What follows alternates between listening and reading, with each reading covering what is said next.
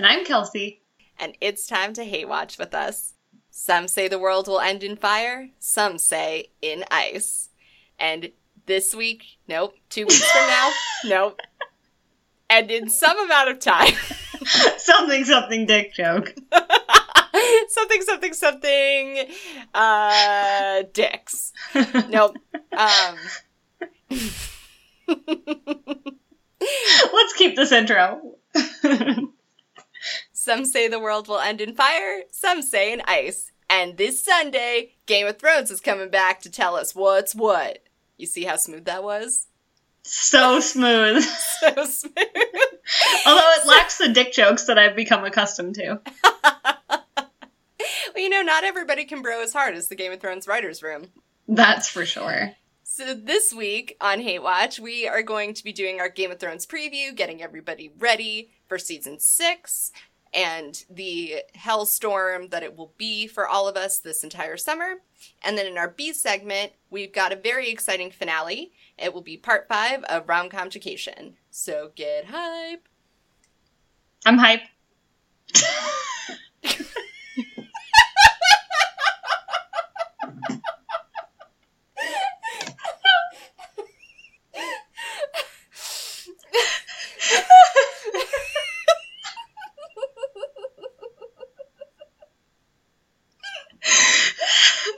Did I not meet your level of enthusiasm?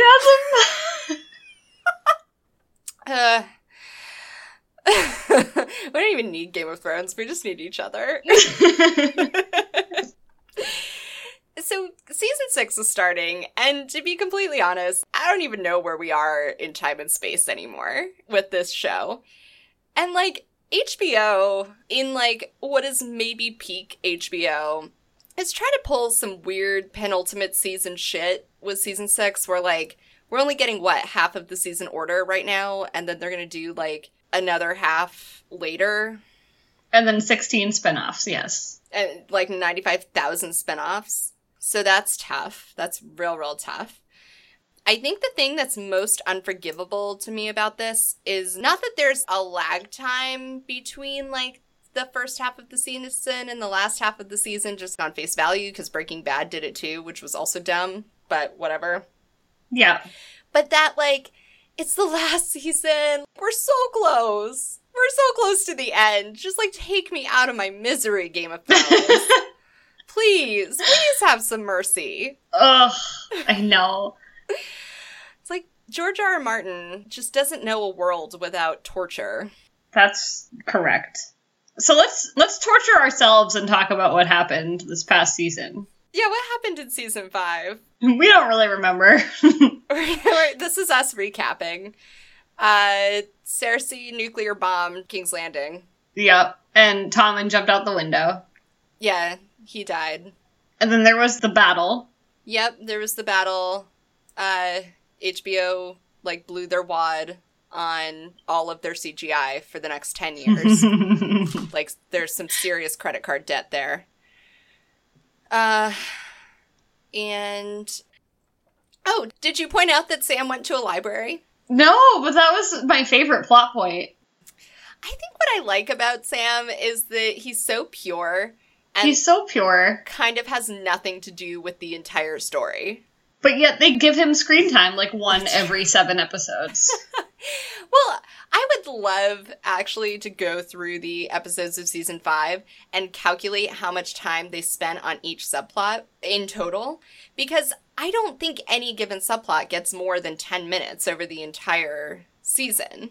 Well, so I read an article, and I cannot remember who wrote it now, but I read an article that it was talking about how the problem with Game of Thrones is exactly that, where instead of having everyone together, they splinter every single person apart on their own mission where they never cross paths again. So every time people splinter off more and more, it's like a tree where they then have their own splintered off story, and then another tertiary character can split off from that. And so it ends up being just a mess of little subplots everywhere. And that's the biggest problem with the way that show is structured.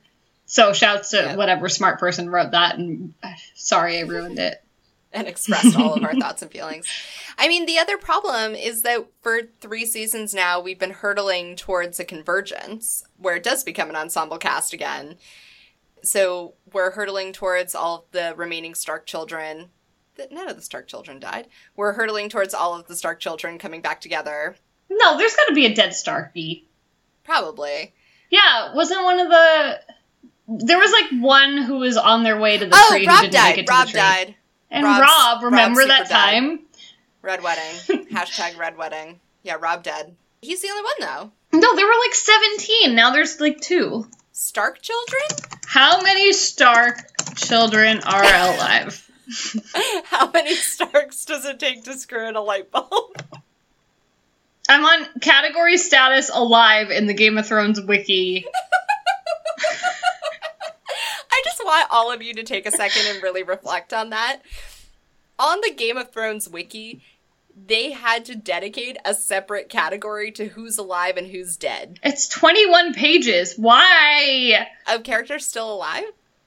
Yeah, hold on. Let me do alphabetical. George R. R. Martin, if you're out there, that is too many fucking characters. George R. R. Martin, if you're out there, fuck off. Like, something, something, something, really clever dick joke, fuck you. Right. Yeah. Yeah, so while you look for that, I'll finish my thought, which is we're hurtling towards the Stark children coming back together. We're hurtling towards understanding the prophecy of the 3-headed dragon, which most likely connects Daenerys, Tyrion, and Jon. And we're hurtling toward the great battle for the Iron Throne, which will put Cersei, Daenerys, and the North, presumably led by either Sansa or Jon, at war with each other. So there is a convergence coming, in theory. Yeah, for sure. But I wonder if, we've talked at length about House of Cards making the slog necessary so that they can then just pound you with plot at the end of the season. That was a fun pun. I know what I'm about.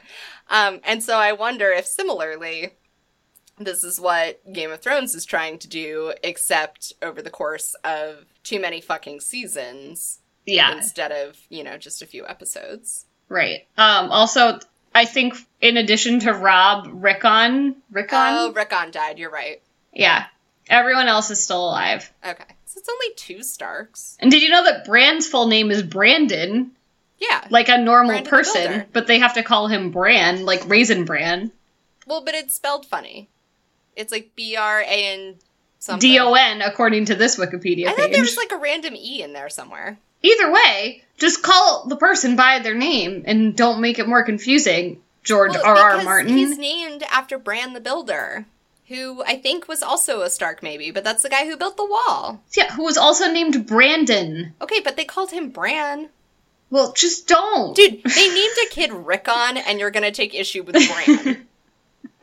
Yes, I am.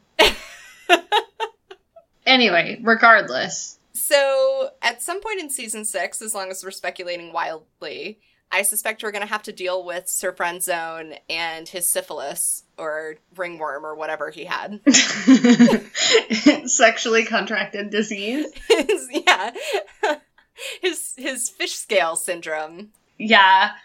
I keep forgetting about that, but it keeps coming up. Yeah, well, yeah, so he contracts the skin problem, his dermatitis, and Daenerys finds out just as she was about to somewhat either kill him or forgive him. It's hard to know.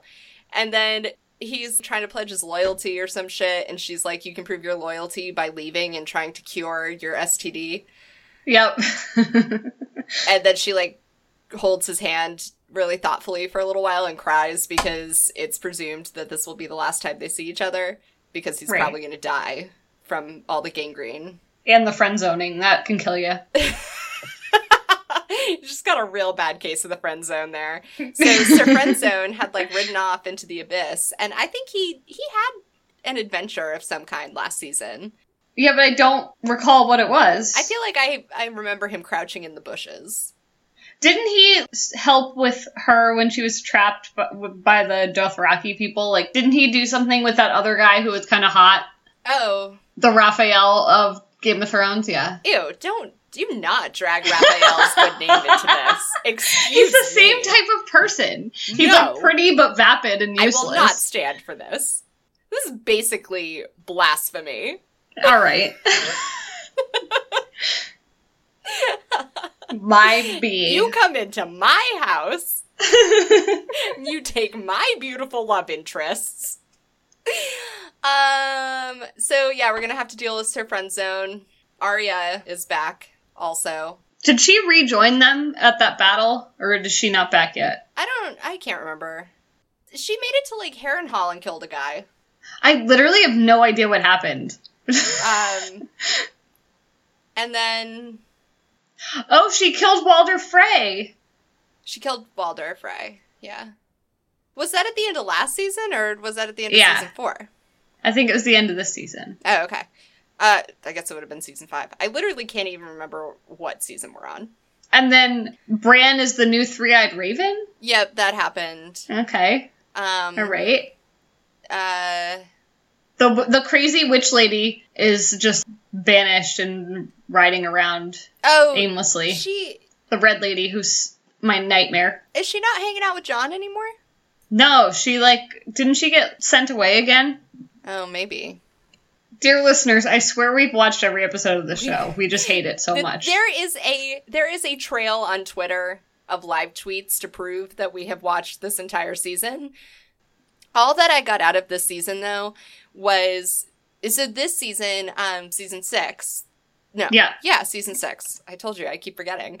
Was the season where the show finally outpaced the books. So there was no book to form the basis of season 6. The writers were on their own.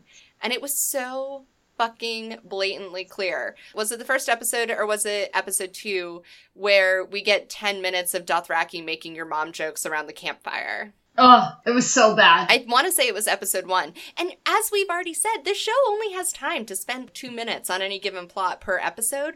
But sure, let's sit around a campfire and talk about your dick for 3 minutes. Let's do that. Because then there was that other guy in the field 2 episodes later. Yeah, where they start sticking their fingers up each other's butts. Yeah. Yeah. Thank you for this prestige programming, HBO. Well...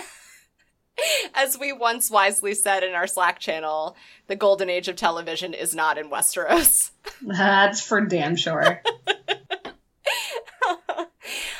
Yeah, so bottom line, we know going into season 7 that there's going to be some more battles. I will eat my hat if they can increase the body count from the Battle of Winterfell, because even that was trying to up the ante from the Battle of Blackwater Bay. But they're gonna try because they're so shallow. I don't think they can. My guess is going to be that they don't have much left in a single battle, and that they are maybe, instead of trying to concentrate in one battle, are going to hit us with a lot of battles of a similar quality of Battle of Winterfell. But on a smaller scale? Per battle, but in totality. I don't want to watch, like, 6 episodes or whatever of just battles, though. That's so boring. It's kind of what it looked like from the trailer. Like, the trailer showed something in Dragonstone, something presumably at King's Landing, something in the north, something at the Wall. You see the Unsullied set up shields, like, multiple times, which is presumably different battles. You see a couple of different, like, infantry lines of Lannisters. You see the dragons flying over, like, drone footage in several different places.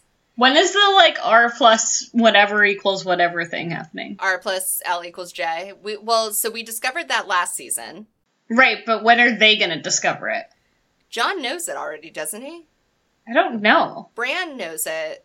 So Bran had his vision and then broke the space-time continuum and killed Hodor. And we got a Hodor origin story. Yeah. And he learned that R plus L equals J.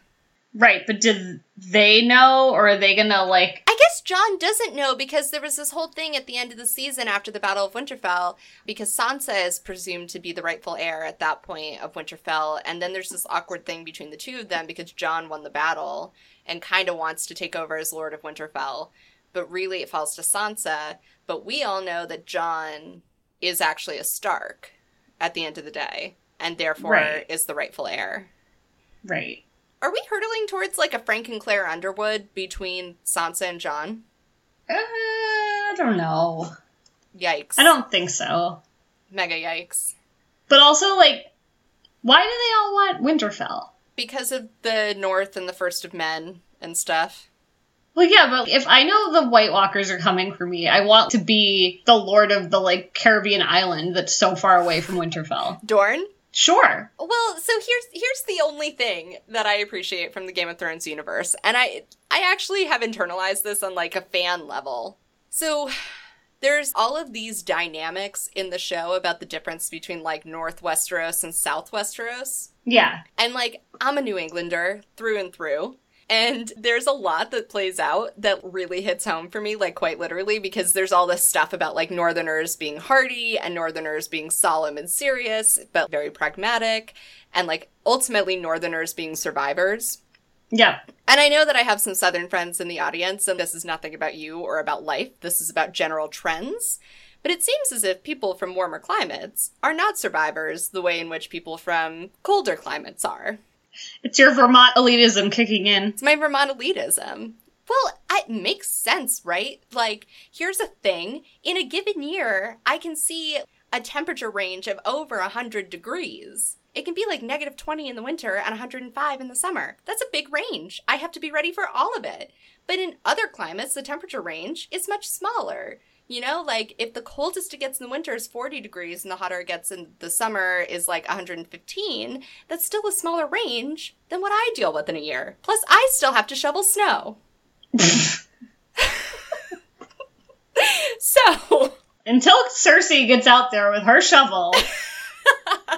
Cersei has no legs to stand on in making me believe that King's Landing is the center of the fucking universe, because as it turns out, King's Landing seems to be very vulnerable, and we haven't even talked about climate change and the rising sea levels yet. Anyway, I think that's why people want Winterfell, because it's just better. That's fair. Speaking of Cersei, where did her man friend / brother end up? Didn't he have an ethical dilemma after the nuclear bomb? And didn't he get, like, weird about having sex with her anymore? Yeah, but I don't know what happened to him. Or do we not know yet? I don't know. I don't remember him. This has been a really good recap. Courtesy of Hate Watch with us. You're welcome. Dear media publications, if you're out there and looking for recappers, we're ready for you. So yeah, it looks like the Greyjoys are trying to get in on the fun, and the future is now. And we can expect more dick jokes. We can. The preview included the line, "The lone wolf dies, but the pack survives." Well, yeah, because, like, the Starks are wolves. Like, it's on their banners, but then, like, the Stark kids also each had direwolves.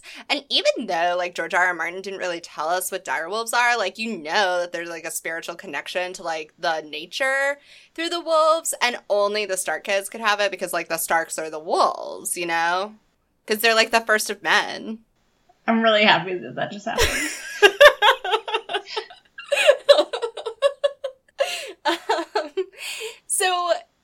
So we've talked about season 5. We've done, or season 6. I don't know. We talked about what is happening. What just happened, what may happen. Where we are, where we're going. Let's talk about some coping skills that we use that we would like to offer up to you. Yeah, so the first one is we have a dedicated Slack channel called My Watch Has Ended, where we contain all of our feels about Game of Thrones. If you, our listeners, want to join us in Slack, maybe we'll even let you. Oh my god, that could be super fun. Y'all are super welcome. Yeah. To join our Watch Has Ended. And then it'd we can be really all, great. Live chat together. We could. Just get in touch with us. You know where to find us. At Hate Watch with us. Hit us on Twitter at HeyWatchWithUs, or send us an email, heywatchwithus@gmail.com, and let us know that you want to be invited to the My Watch Has Ended Slack channel. Make that your email title, My Watch Has Ended. We'll be besties. In addition to that, one of the things that we developed immediately last season, once we realized that the writers were out of control, was the dick count. Yep, the Game of Thrones dick count. In which we just kind of keep track of how many dick jokes there are in a given episode and how bad they are. It's worth noting that the dick joke count is different than counting the number of dicks that are revealed to us, because that would not even be worth counting. There are so many penises. Right. Just like penises floating around in the wild and you can't escape them. But what was noteworthy, and this all started from that one Dothraki scene in the first episode, we literally started counting because all that happened for 10 minutes was like men making jokes about their penises. Right. And that was when we realized that the writers were truly lost and alone and also writing from a locker room. Right. Sorry to any of you athletes out there who don't spend all of your time making dick jokes. Yeah. I mean, I just don't know, like, why, as a writer's room, you decide that, like, that's the humor that your show needs. Right. I mean, I've expressed this before, but listeners, I really want you to take this to heart. Every single thing that you see and hear and experience on a screen had to be created. It does not exist without a human brain dreaming it into being, which means every single line of dialogue in this godforsaken show was written on purpose, which also means that every single dick joke was written on purpose. Not only was it written, it was approved by someone else. Yeah, I've delivered this rant before, so I'll spare you the majority of it. But remember that to get from the writer's room to the actual screen, to you, the viewer watching it, there are so many layers of bureaucracy. And so everything you see on screen has been approved by every person who has touched it. Yeah. Just remember that. The worst thing about Game of Thrones being such a sort of universal hit is that when you talk about how it can be flawed, firstly, it's very easy to point out and very easy for people to understand. But secondly, it either ruins their experience of the show or they get mad at you. Well, and it's tough because Game of Thrones sort of came into being during that peak TV / prestige TV / golden age of TV bubble, where it got conflated with a lot of that stuff, right? Where even though it was fantasy, it seemed like it was doing all the same stuff narratively as serious television. And me saying that and therefore implying that it's not serious television has nothing to do with it being fantasy and therefore not looking the same as prestige television. It has a tremendous amount to do with the fact that the writers are not talented enough to pull off prestige television with this content. Right. I mean, they do try. They try real hard. But I think they fall into the trap of, like, let's just have a million characters and a million things happening and distract from the fact that the plot is actually a total nightmare that isn't going anywhere. Right. To their credit, the show is an ambitious undertaking. It's technically impressive in terms of what they're achieving technologically and cinematographically. Woo! Cinematically. And just, like, scheduling-wise. I give them points for that, too. Yeah, like, in terms of production, there's a lot that is incredible. The art direction is beautiful. The music is beautiful. There are aspects of it where they display talent. It's just that the product in totality is not sort of made equally, shall we say. Right, and then you get to these weird spots where the Emmys happen and Game of Thrones wins for, like, best drama. And you're like, but it's not.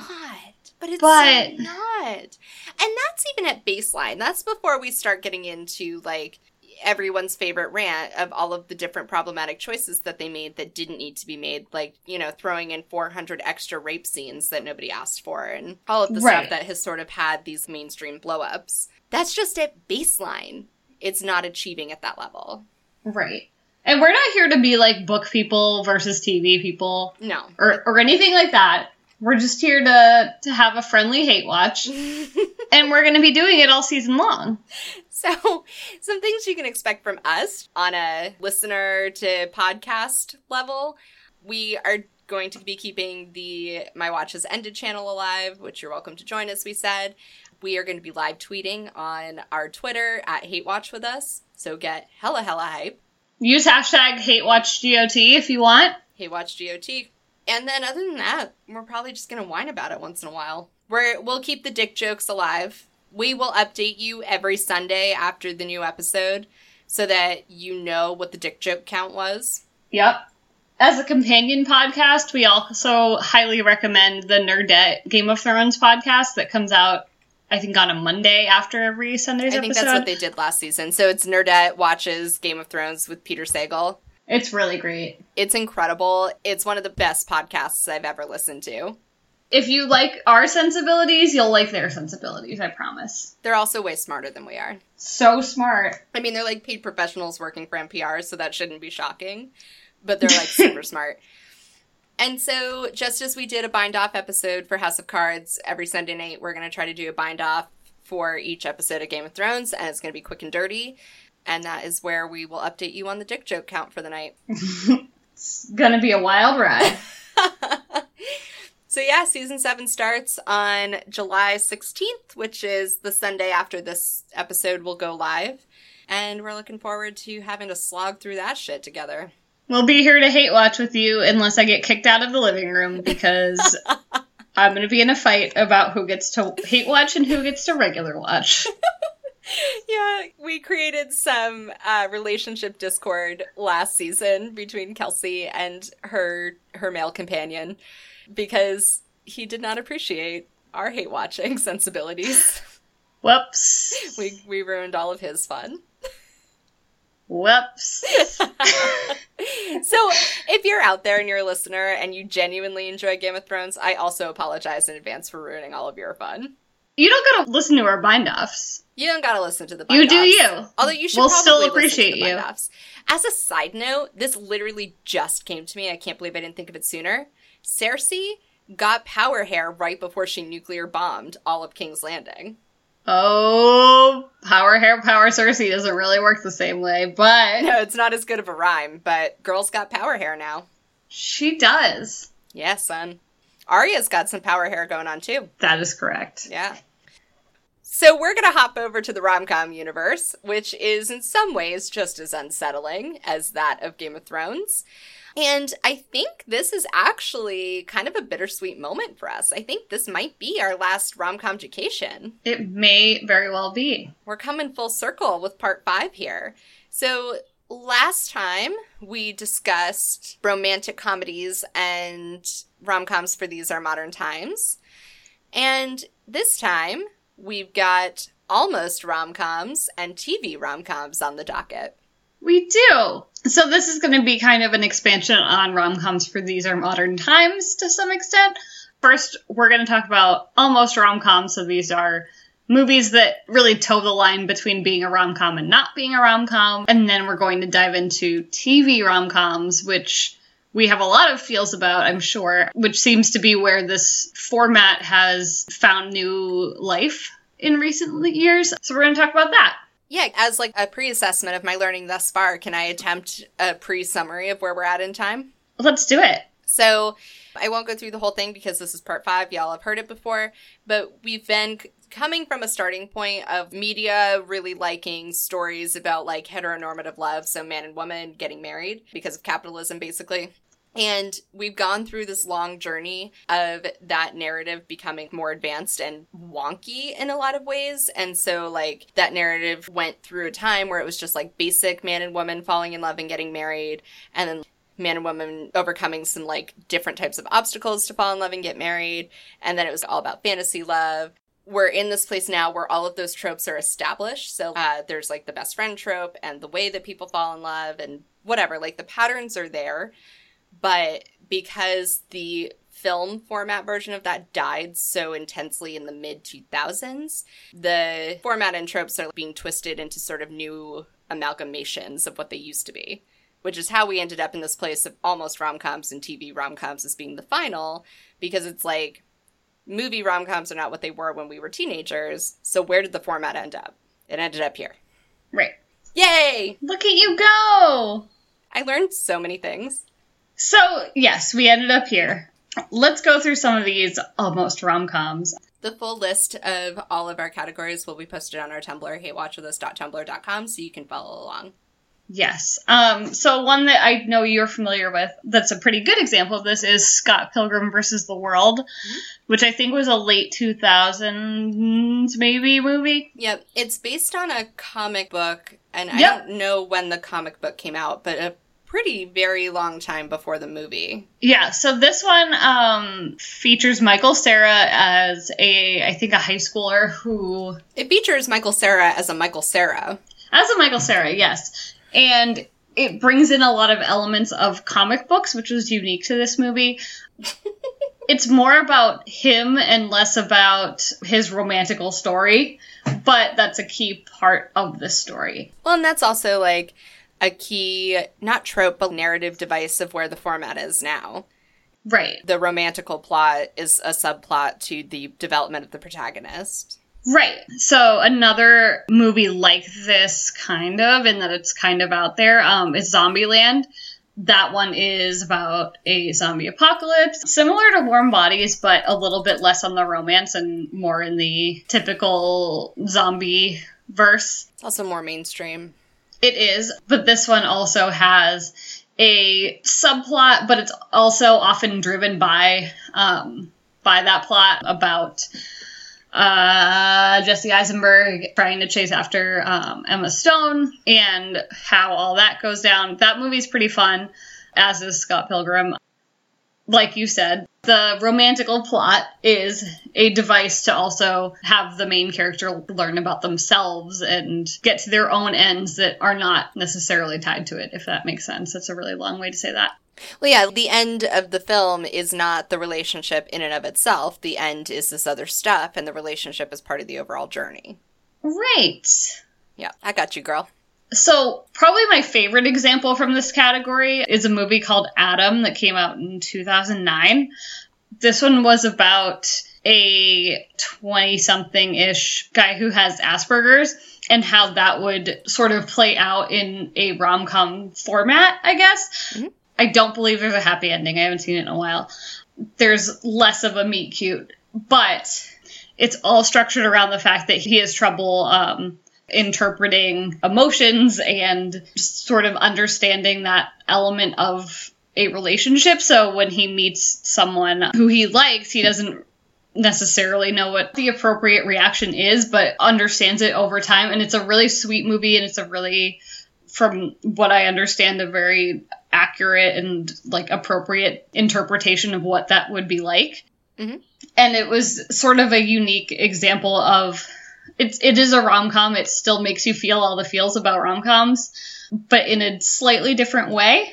It has sort of a 500 Days of Summer ending, but it is a lot more thoughtful. I mean, the bar's set pretty low there. That's probably my top recommendation from the almost rom-com category if you are into that. I can bring up some oldies but goodies. About a Boy came out in the early 2000s, maybe, too, during peak Hugh Grant times.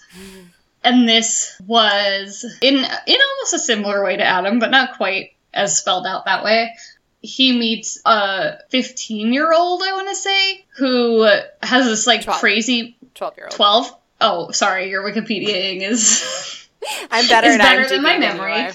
So he meets a 12-year-old who has this crazy mom who is all over the place, and I think there's a lot going on there that I don't totally recall, but Hugh Grant is sort of, like, living off of, like, money that he's... Royalties of a song written by his deceased father.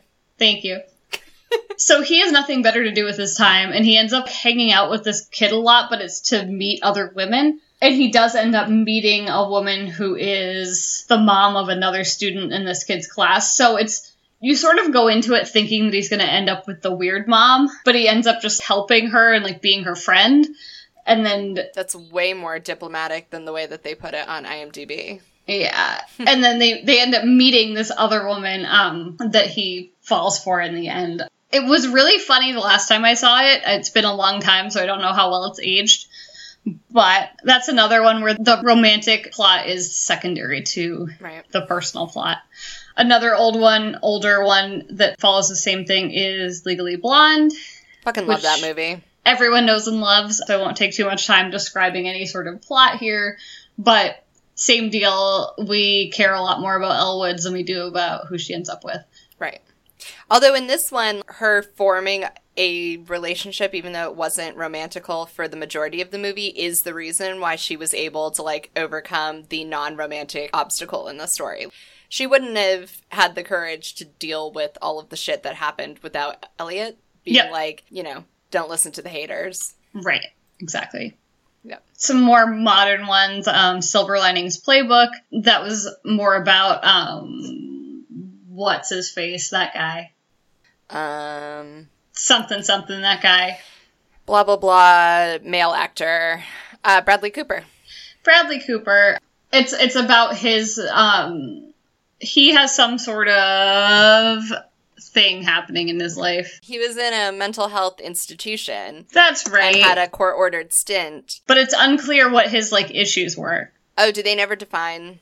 I don't think so. Illness? Let's see. Oh, here it is. Although Pat Jr.'s institutionalization was due to him beating up the lover of his wife, Nikki, he was diagnosed with bipolar. Nikki has since left him and has received a restraining order. Although he's on medication but doesn't like to take it and has mandatory therapy, he feels like he can manage on the outside solely by healthy living and looking for the silver linings in his life. And then blah, blah, blah, blah. Also, he finds there are certain instances where he doesn't cope well. Great summarizing. Thank you for that. It was helpful enough. That line, though. Yeah. That line was clearly written by someone who has never worked in mental health. No. Out there. Well, that's why I didn't want to jump to conclusions either. But it's more about his journey than it is about him meeting Jennifer Lawrence and their thing. Although Jennifer Lawrence also has mental health issues, right? Yeah, she has her own stuff going on. And so the whole point is that they are on that part of the journey together, right? Yeah. It's not as thoughtful as it could be. Right. I've seen a half hour of the middle of it somewhere, and that was immediately clear to me. Yeah. They're trying to tackle something infinitely bigger than they are really ready for or honestly had energy for. Yeah. It's fine. I added it here as a modern common example, but not necessarily the best example.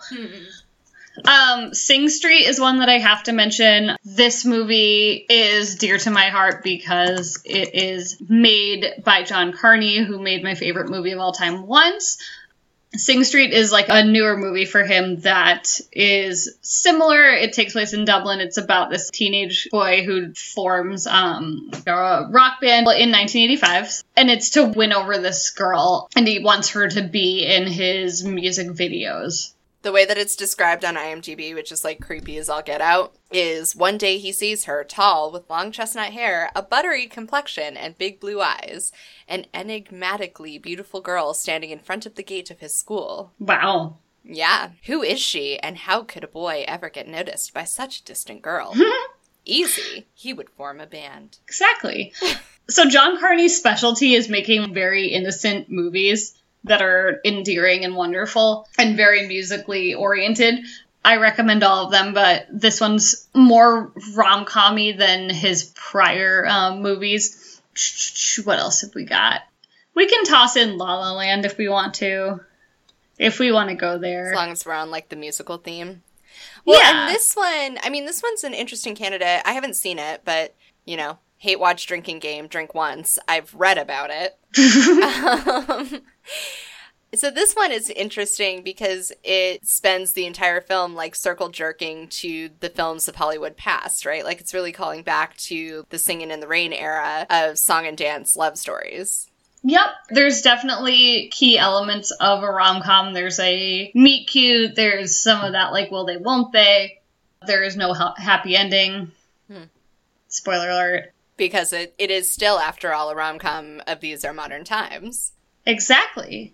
You see how these all things interplay, guys? They do. It's all connected. The history of film is all connected. There's a lot of douchery in La La Land. I did really enjoy it in a weird way, but it's full of douchery, so you've been warned. Well, and also, you and I have complained about this at length, but they were trying to pull off the Singing in the Rain song and dance film where everybody sings and acts and dances, and they did it with two people who don't sing or dance in real life. Right. So, some of the better numbers are the ones that don't highlight Ryan Gosling or Emma Stone directly. Right. The difference with Hollywood now versus the time period that they're trying to riff on is that actors don't carry the types of resumes that they did once upon a time. Some of them. Although Ryan Gosling was on Mickey Mouse Club, don't forget. Okay, so by that logic, you're also gonna put, like, JC Chazet in a bunch of tap shoes and try to pass him off as a jazz singer and an actor. I mean, that's what he tried to do, is it not? I don't know that I would try to claim that All Day Long I Dream About Sex is a jazz song, but he did sort of riff on the style of a 1950s diner in the music video, so in that sense... We're gonna do a hate watch of the Mickey Mouse Club someday, guys. Yeah. Hate watch, where are they now? Where are they now? So it seems to me that the thing about almost rom-coms is they feel like they came at the bottoming out point of rom-coms in general. Yep. Like, a lot of these were sort of in that 2008 to 2010 zone, you know? As we were crossing into, like, peak TV. Yeah. And so it seems like this was the point at which people were saying, you know, we like making the format wonky, we like playing with elements of the format to prove a point narratively, but we don't want to be that funny, and we don't necessarily want happy endings because that's cliche. So what if we all fucked with it the exact same way? Right, so if the romantic comedy was the Friends first, romance second version of this, the almost rom-coms were almost like the self first, romance second versions of this. Right. It's protagonist-centric with relationships as a B or C plot. Right. And just messing with it for the sake of messing with it. Right. Like, I can't speak to whatever the fuck happened to make Scott Pilgrim happen, and I love that movie dearly, but they got away with some shit. They did get away with some shit. So speaking of some shit... Speaking of some shit and some fucked up format... Let's move on, should we? Yeah. Let's talk about TV rom-coms. So... This is a space, like, I actually, when Kelsey was putting together the rom-com-chication, and you'll see this list on Tumblr, but when she was putting this together, I was reading through the list and was not expecting to have as much expertise with it as I do, but not only expertise, but, like, love for the titles on this list. These are mostly titles that have resonated with me. And it was one of those things when I was building this list that I kept thinking about, like, the key tropes and common recurring themes and storylines, and I was like, this sounds like that thing that happened on the show. Should I add TV shows? And I kept going back and forth, and I was like, I think that as movies have become the lesser category of the two, yeah, and TV has become the dominant category, it's been sort of fortuitous that the rom-com format has evolved into television like it has in somewhat sneaky ways. Yeah, as you said just a moment ago, a lot of the dying off period at the end of the Badlands and the almost rom-coms, that was happening as, like, the peak TV period was coming of age, you know? Like, that was happening as we were reaching this golden age of television, where television had reclaimed a huge piece of the market and some amount of respectability. Right. And then I remember when we were first talking about rom-coms and you were very, like, anti-rom-com. Yeah. I was trying to give you sort of a push to come around on it. And I was like, well, why did you like Jim and Pam or Ben and Leslie? And, like, what about those worked that doesn't work in these rom-coms? And I'm sure there are things. Mm-hmm. I'm not saying there aren't, but there's also things that are very similar. So that's where I was trying to be like, maybe there's some things to think about here. That to me, like, this is a broader reflection on rom-com-chication, but, like, that has been the value of exploring this narrative structure, is that, you know, I thought I was dead inside and just hated anything relationship-based, and yeah, to your point, I loved Ben and Leslie, I still do, they are a major relationship model. I like Jim and Pam. I have issues with Jim and Pam. They're like a problematic fave, but I like them. And so what I didn't appreciate until the last couple of segments is that you had to get through the journey to understand where we're at now and how those relationships could come into being, because that form of writing has not always existed in television or in film, and it can only happen on the shoulders of all of the other relationship writing that has come before it. You have to watch the 3 different iterations of Spider-Man origin story before you get to the good stuff, Kirsty. It's funny, I was having this conversation with a friend of mine over the weekend where I said something off the cuff about rom-comcation and how I didn't think there was any value to the format, and I'm starting to understand it. And she said something along those lines like, what value is there? And I was like, because of film history and how narrative grows into being. Oh, narrative. Oh, narrative.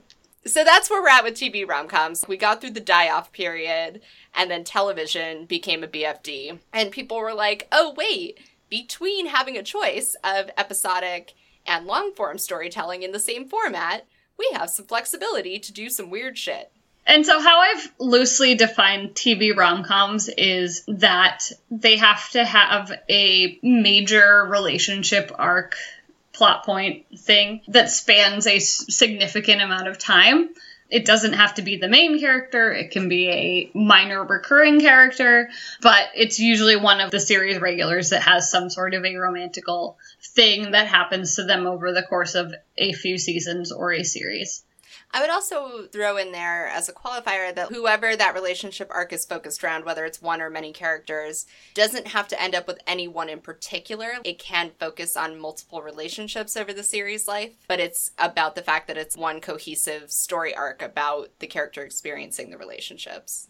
Right. So I think our oldest example on here is Friends. So do you want to talk about Friends? Yeah, Friends strikes me in that definition in particular because every character ends up pretty settled by the end of season 10 in a relationship in some form. But to get there, they all go through the episodic dating. And so you have the episodic structure of, what quagmire will Rachel get into while dating this young hot man this episode to make Ross jealous? And then that dies in 2 episodes and doesn't matter. But over the course of the entire series, if you look at it as serialization, they are trying to tease out this whole thing between like Ross and Rachel, or Monica and Chandler, and Phoebe and Mike eventually. Like, Phoebe's whole relationship arc story is about trying to find normalcy after having a fucked up childhood and not believing that she can ever have a healthy relationship, so on and so forth. I mean, Friends came about at a time when serialization in television was not what it is now. So the only really connecting thread are those basic relationship feelings. So it's like Monica and Chandler are insecure and get married and then have a happy marriage. That's the relationship arc. Phoebe's weird and doesn't think she'll ever be normal, and then Phoebe gets married to a man. Great. Ross and Rachel, will they, won't they? They will. I mean, I think that's the one that leans most heavily on a lot of rom-com things. Yes, for sure. And then in the episodic dating pieces, you get, little hits here and there of rom-com tropes, but they die with each of those tertiary characters. Mm-hmm. So Friends is like one of the, I don't want to say the earliest example because I'm sure there are many before that I just have not been exposed to. I think the other thing Friends did is that a lot of the sitcoms before it were really family-based. Mm-hmm. Like, sitcoms were a family genre, and Friends was playing with this narrative of, like, what is now considered to be the model for all semi-adult millennials, right? Where it's, like, this midway point of adulthood where you just live with roommates and see your parents a couple times a year, and your friends become your family. Right. So that was somewhat novel in the 90s and early 2000s when the show was on the air. Right. And so Friends made way for a lot of similar shows, I think. How I Met Your Mother is probably the most direct example. Yeah, How I Met Your Mother is like the mid-2000s reboot of Friends.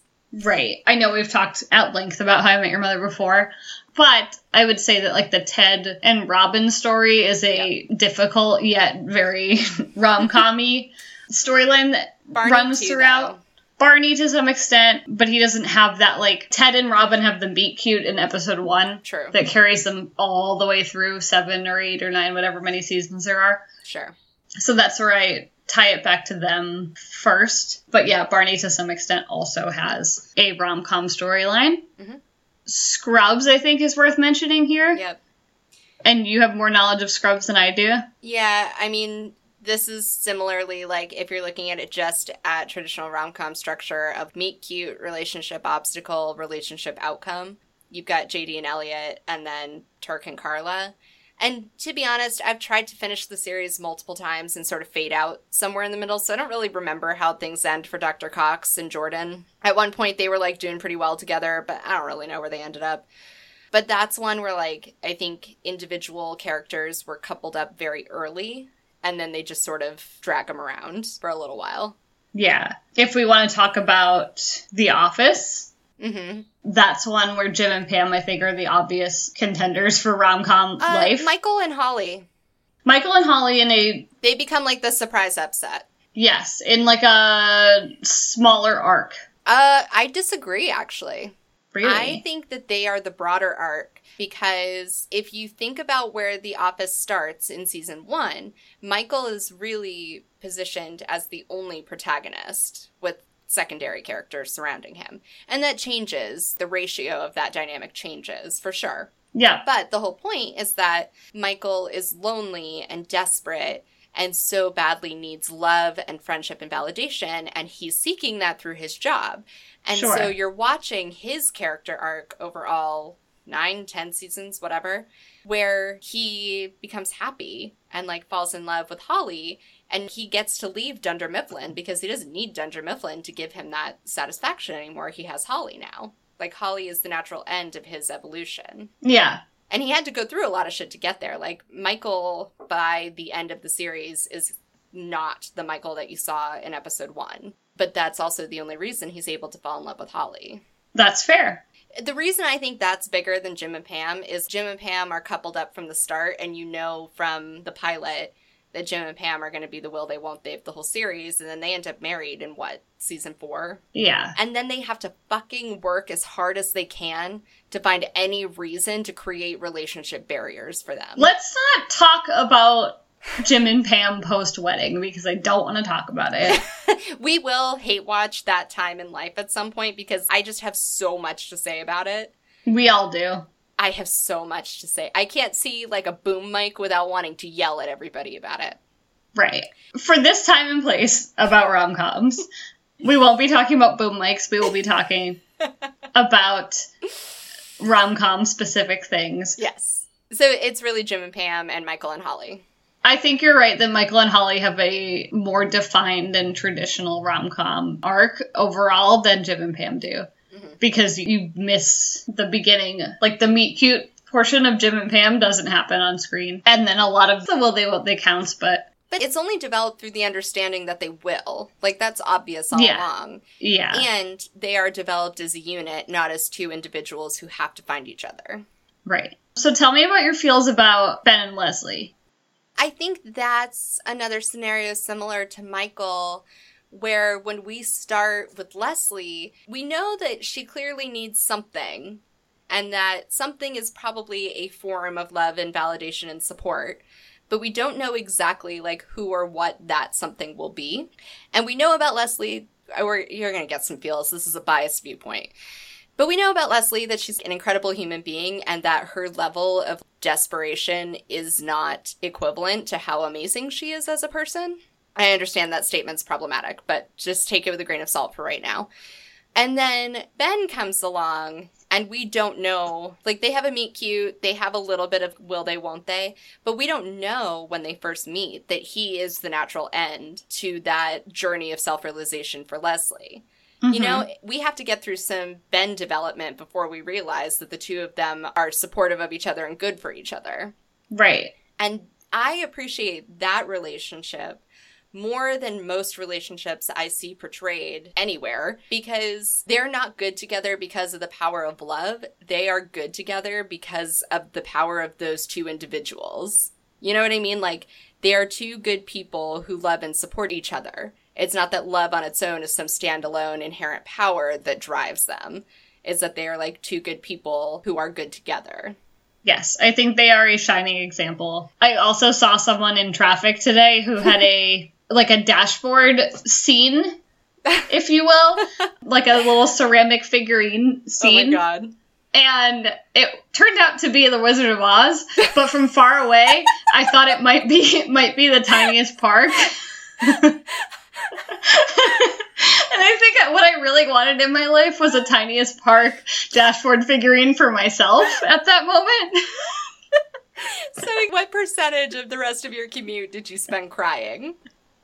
I kept my emotions in check here, C. What do you think?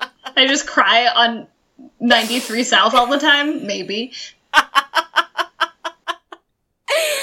was gonna say, we've referenced no less than 2 times that just the sight of their kitchen makes us cry. So, like, I don't know who you think you are being all high and mighty, as if you have any self-control when it comes to Parks and Rec. You're over there trying to play it so cool. I just don't know why in my mind, the first thing I thought of when I saw a dashboard figurine was the tiniest park. Like, that's what concerns me a little.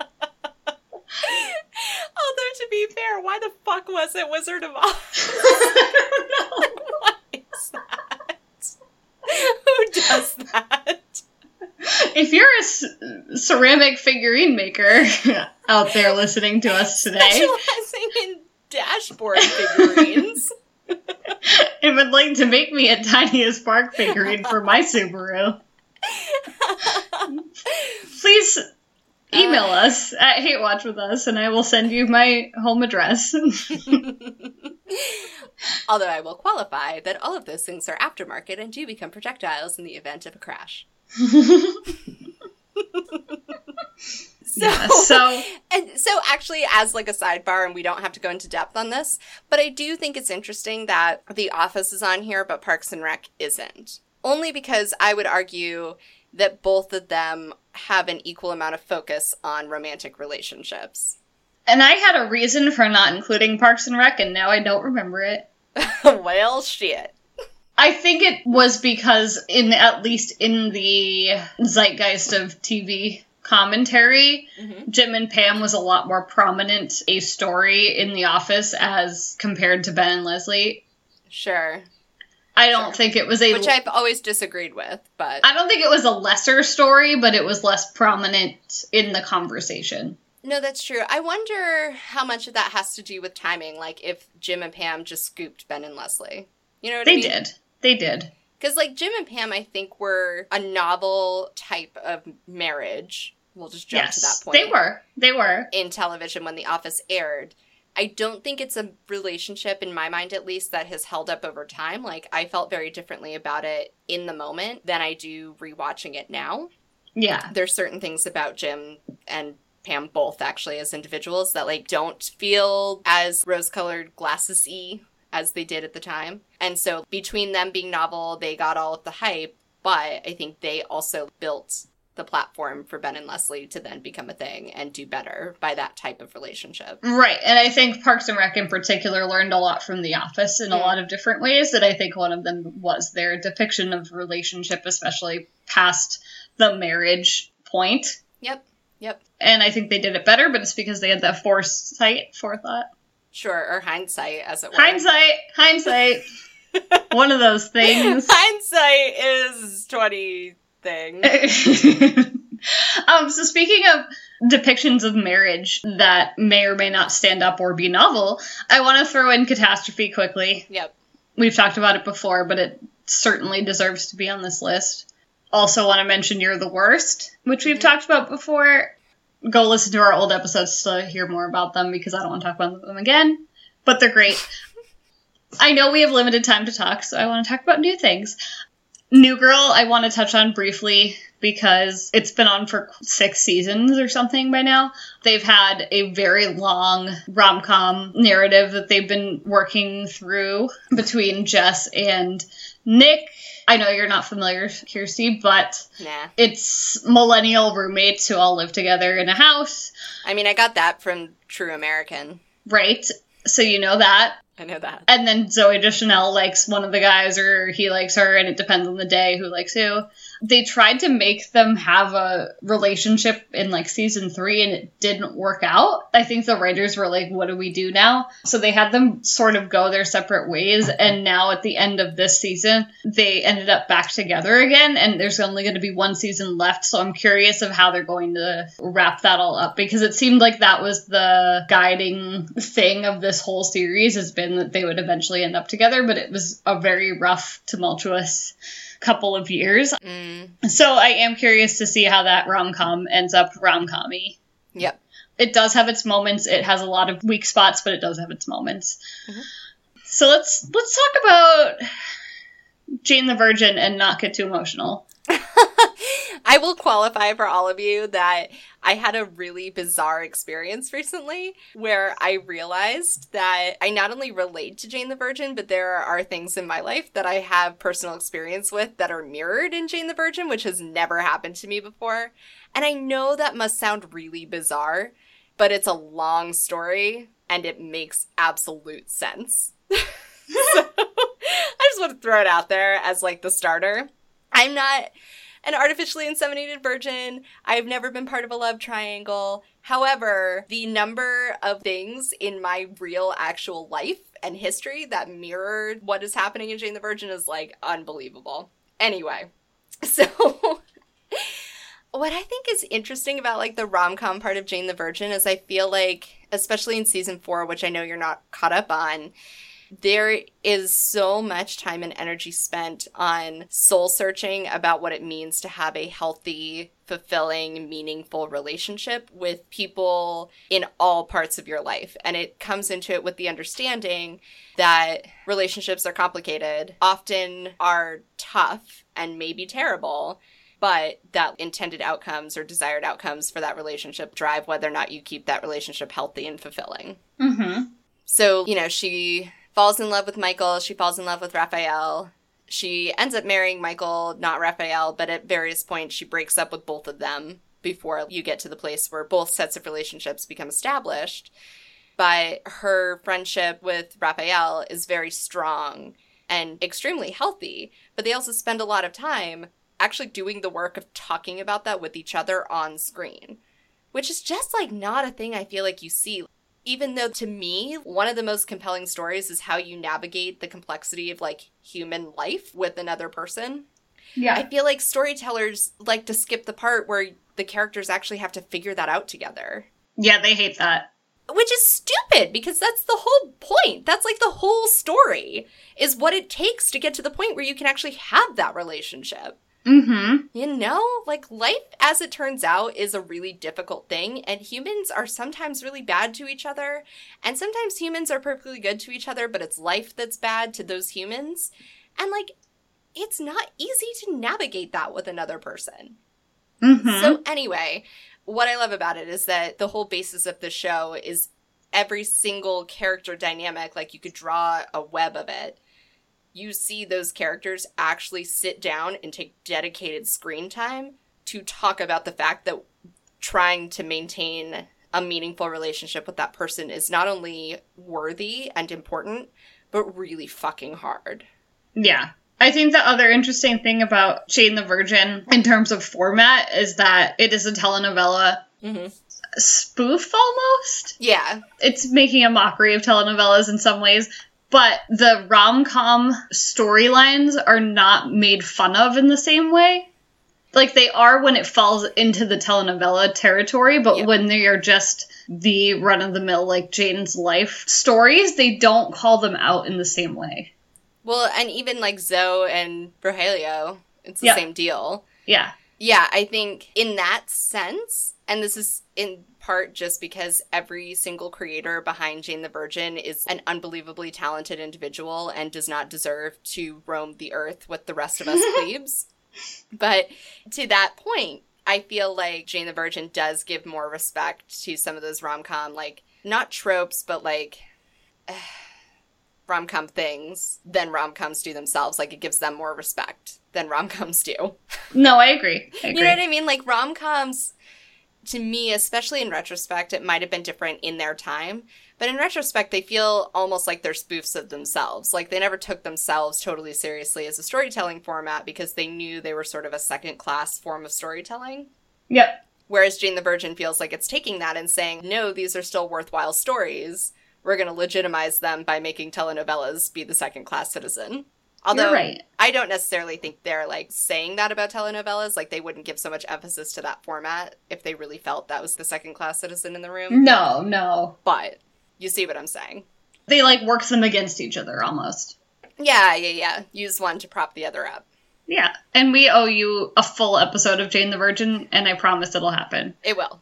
But to cap off our rom-com conversation, I do want to also mention Master of None, specifically an article that I found on The Ringer that said that Master of None takes the trappings of your favorite romantic comedies and applies them to prestige television.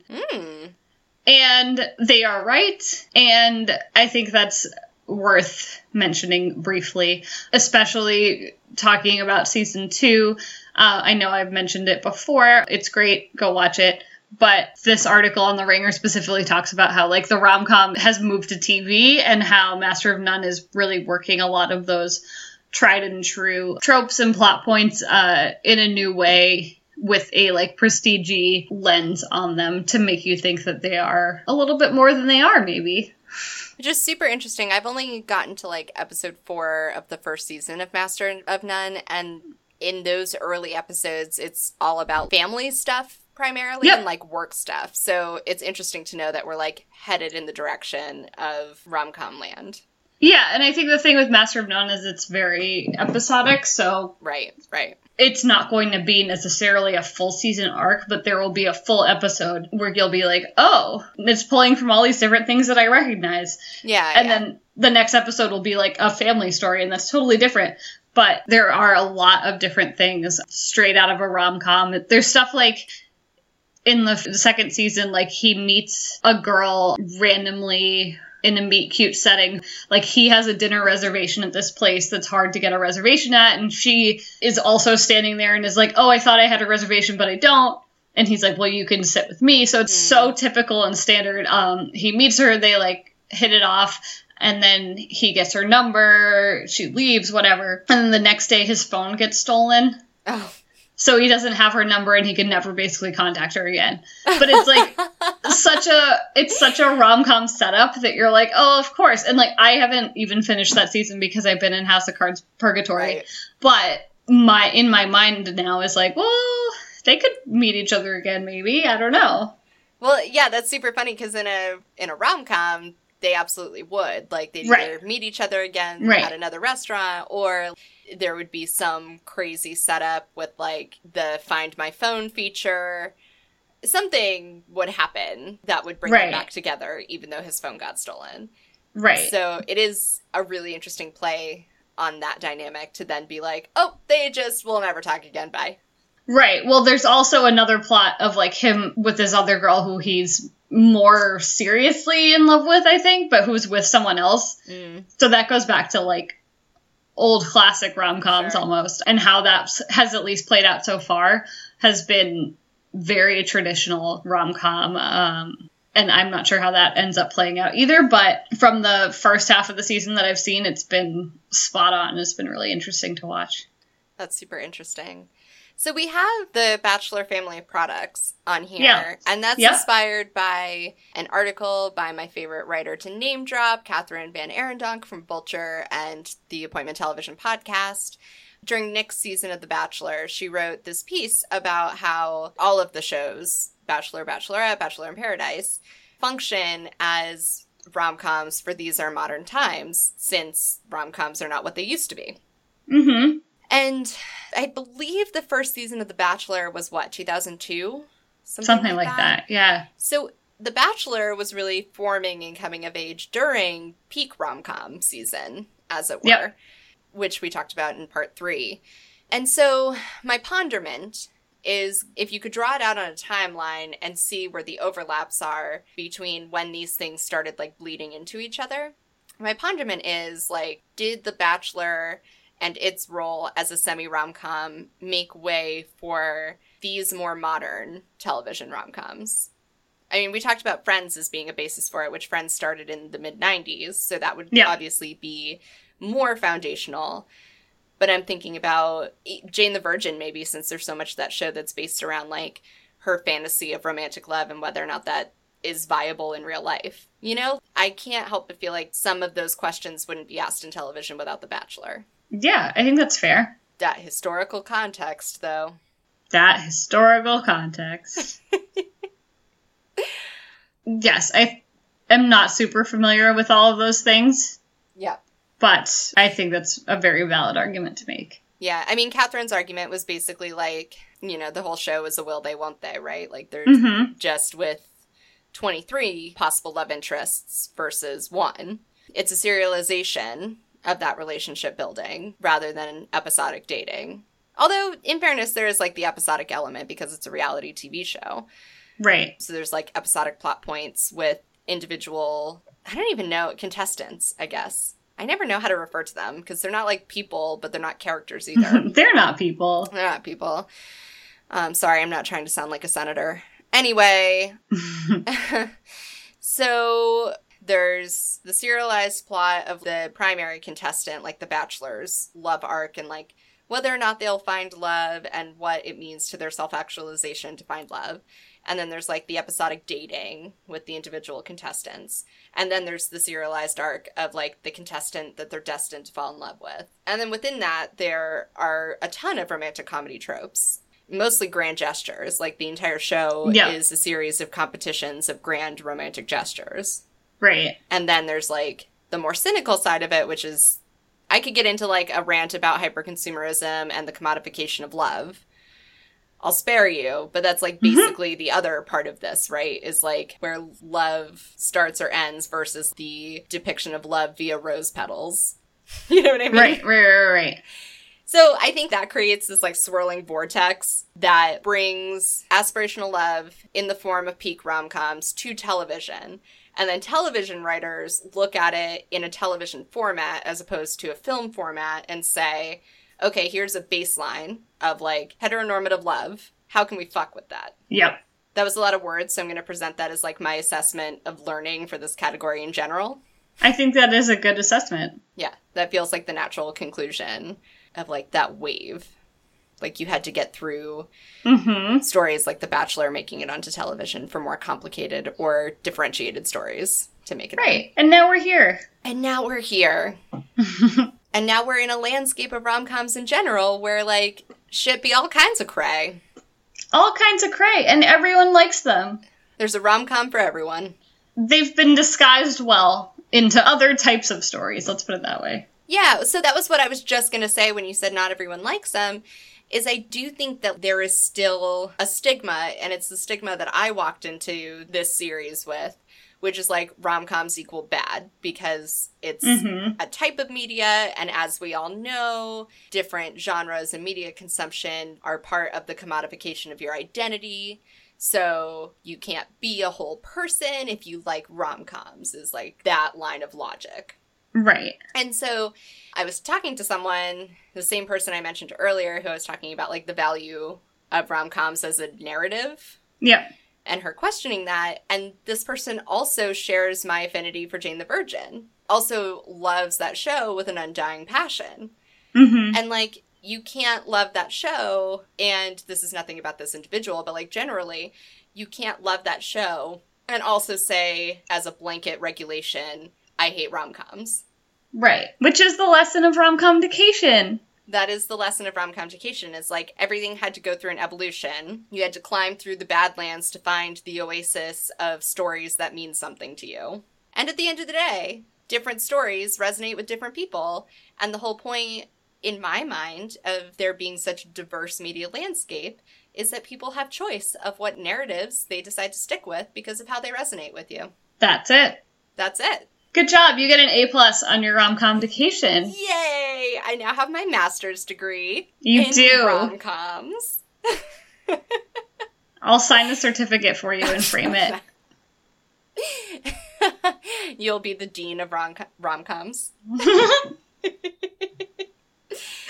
Yeah, I'm really grateful that we did this exercise. I know for you listeners, like 5 episodes seems like a lot of time to spend on one particular subject. But I honestly do feel like I came light years from where we started a month or 2 ago. And now I owe Kirsty some homework of a topic of her choosing.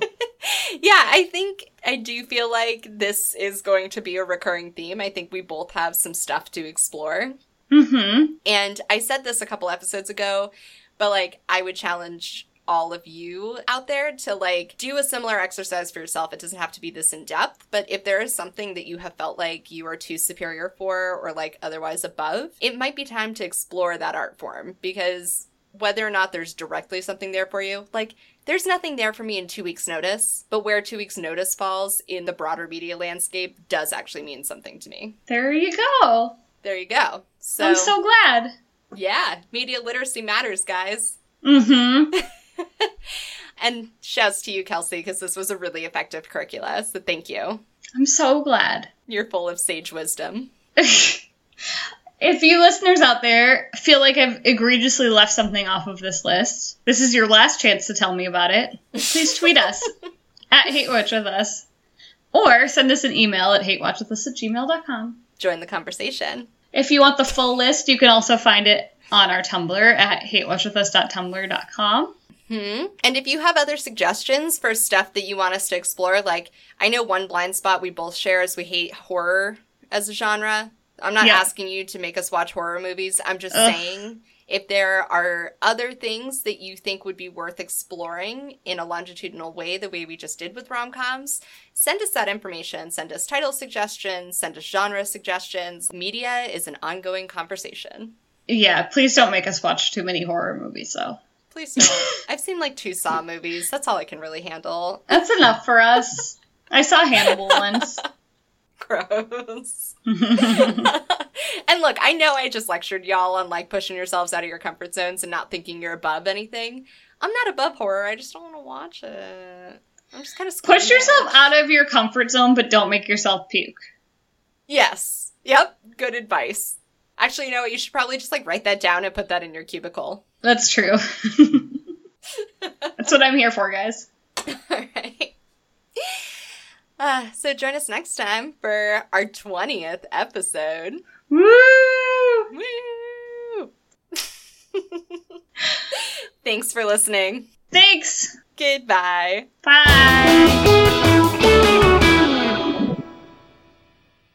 Wait, so it's going up on the 11th. Is it starting on the 16th? When does Game of Thrones start?